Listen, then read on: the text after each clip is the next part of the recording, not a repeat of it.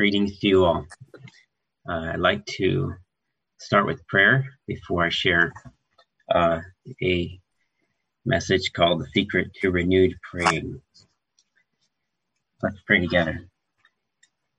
Father, we delight to call you such, our Father. Now lead us in this time. By your Spirit, please open our eyes, open our hearts, and teach us that we may better approach you and seek you. We come only through the blood of your beloved Son, our Savior Jesus. Amen. We've met unite in prayer again to plead with our Father to send an outpouring of his Spirit, a revival in his church, and an awakening in the world. And also, we've been mentioning recently about how we've been realizing the revival needed in our own hearts. And I want to speak to that today by addressing the vital connection between personal revival and our private prayer. As Moses returned from his time with the Lord in Mount Sinai, you remember the effect it had on him.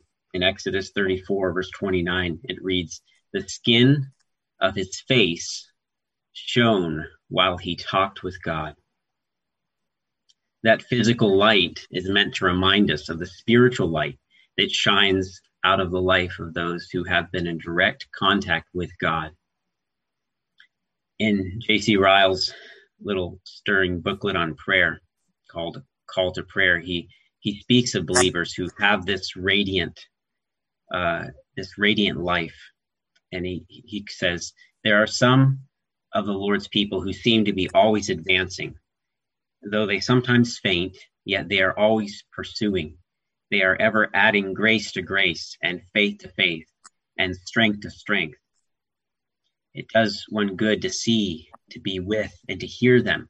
When you meet with them, you could believe that, like Moses, they had just come out from the presence of God. And when you part with them, you feel warmed by their company, as if your soul had been near a fire. End quote. Is this not what we're desiring in personal revival?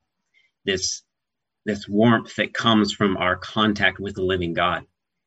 And how much vital contact, though, have we made with God? Even we think about our lives this week, this month. Is the presence of the living God emanating from our lives? Are those around us, are they affected because we've been with Jesus? It's fitting at this point to urge us all to make changes in our habits of prayer, but I believe the Lord wants to direct our focus on something even more profound and powerful. I don't want to merely show you how to dip your bucket in the clear waters of prayer. I feel compelled, as God's been urging me and teaching me this past month, to invite you to the headwaters of the spring of all prayer, to come with me and marvel at its beauty, and to taste a little bit of sweetness, that you may be persuaded that every time you pray, come back to the headwaters, come back to the spring. What am I speaking of? What spring of prayer? Well, it's found in Ephesians 2:18, a text which summarizes the key to all prayer. Martin Lloyd-Jones mentions this passage as the key to all prayer. And this is what the text says: "For through Christ, we both have access by one Spirit unto the Father." We have access to the Father through the Son by the Spirit. This is the life-giving spring of all renewed prayer. And it's through a realization of the triune God himself, his nature, and his present work in relation to our prayers that brings profound power and renewed energy to our praying. The more we realize who God the Father is and his relationship to us as our Father, so good, so wise, so caring, so approachable, so generous, so compassionate, so strong, so honorable. There, from that realization of who God our Father is, there's this new life, there's this new delight and new intimacy in our approach to God in prayer. And the more we realize who our Lord Jesus is, what he has accomplished for us through his blood, and how he acts as our mediator, as our advocate with the Father, as our intercessor, as our great high priest, the more our prayers are infused with a renewed energy. The more we realize who the Holy Spirit is and how he indwells us, how he fills us, how he convicts us, how he aids us in our prayer, how he helps us in our weaknesses, and how he groans in us in our prayers.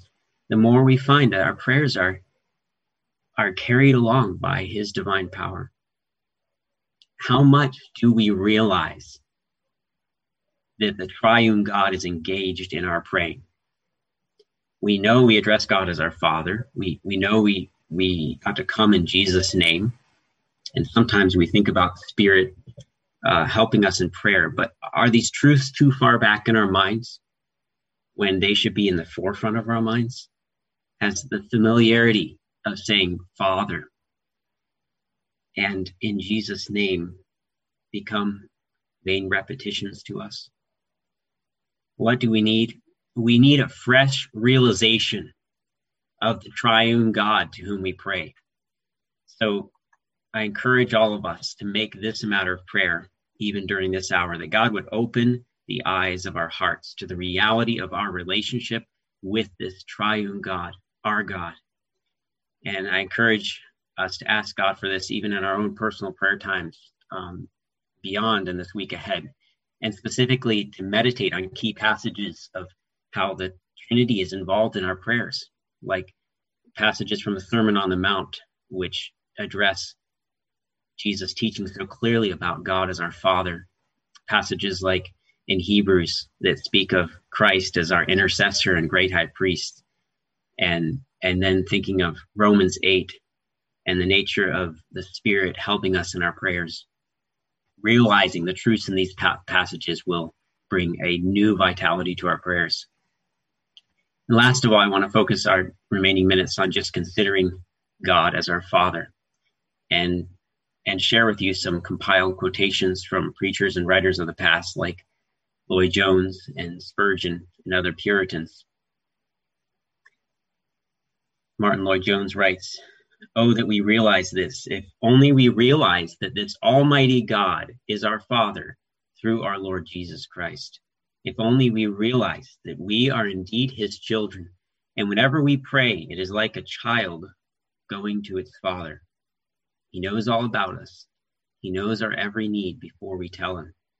As a father cares for the child and looks at the child and is concerned about the child and anticipates the needs of the child, so is God with respect to all those who are in Christ Jesus.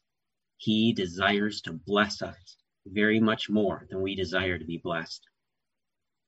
Let us be swallowed up in the admiration of such exceeding great benevolence and love of God, our Heavenly Father. Only realize this fact, that God is your Father.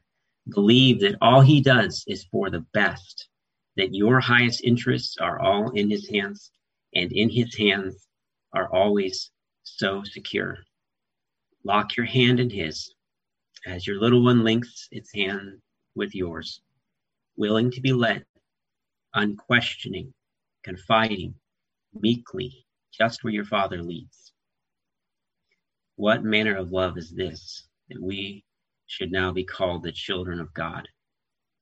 That we, poor creatures, whenever we have but a heart to step aside and give God a visit in any corner of our house, we should find the arms of so great a majesty open to embrace us. This is so stupendous that we may better admire than express it. Oh, thank our good friend and brother, the Lord Jesus Christ, for this. It is he that brings us into the presence of God and sets us before his face. How tender and touching were Jesus' words. I ascend unto my Father and your Father, and to my God and your God. John 20, verse 17. Approach God as your Father.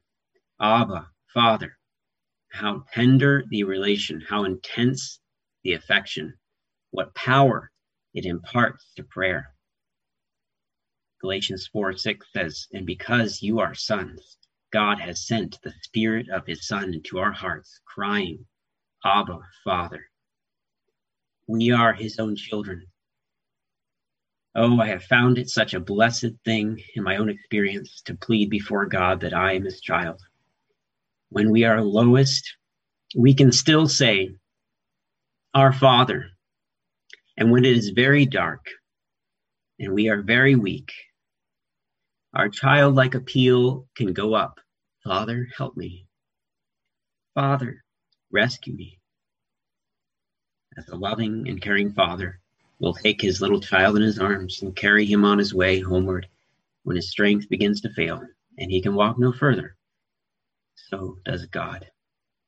As Moses reminded Israel in Deuteronomy 1:31, you have seen how the Lord your God carried you as a man carries his son all the way that you went until you came to this place.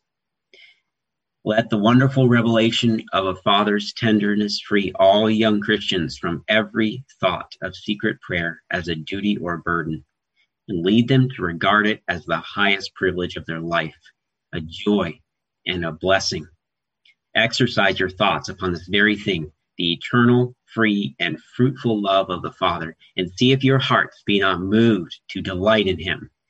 Sit down a little at the fountain, and you will quickly have a further discovery of the sweetness of the streams.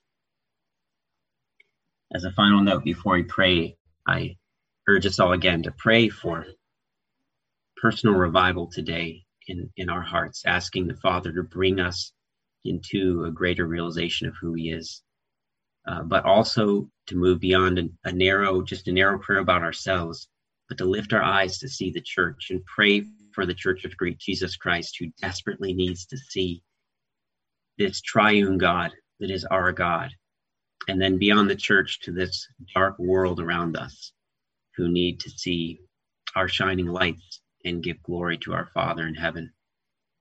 Our Father who is seeking worshipers who will give him the honor he is worthy of. Amen.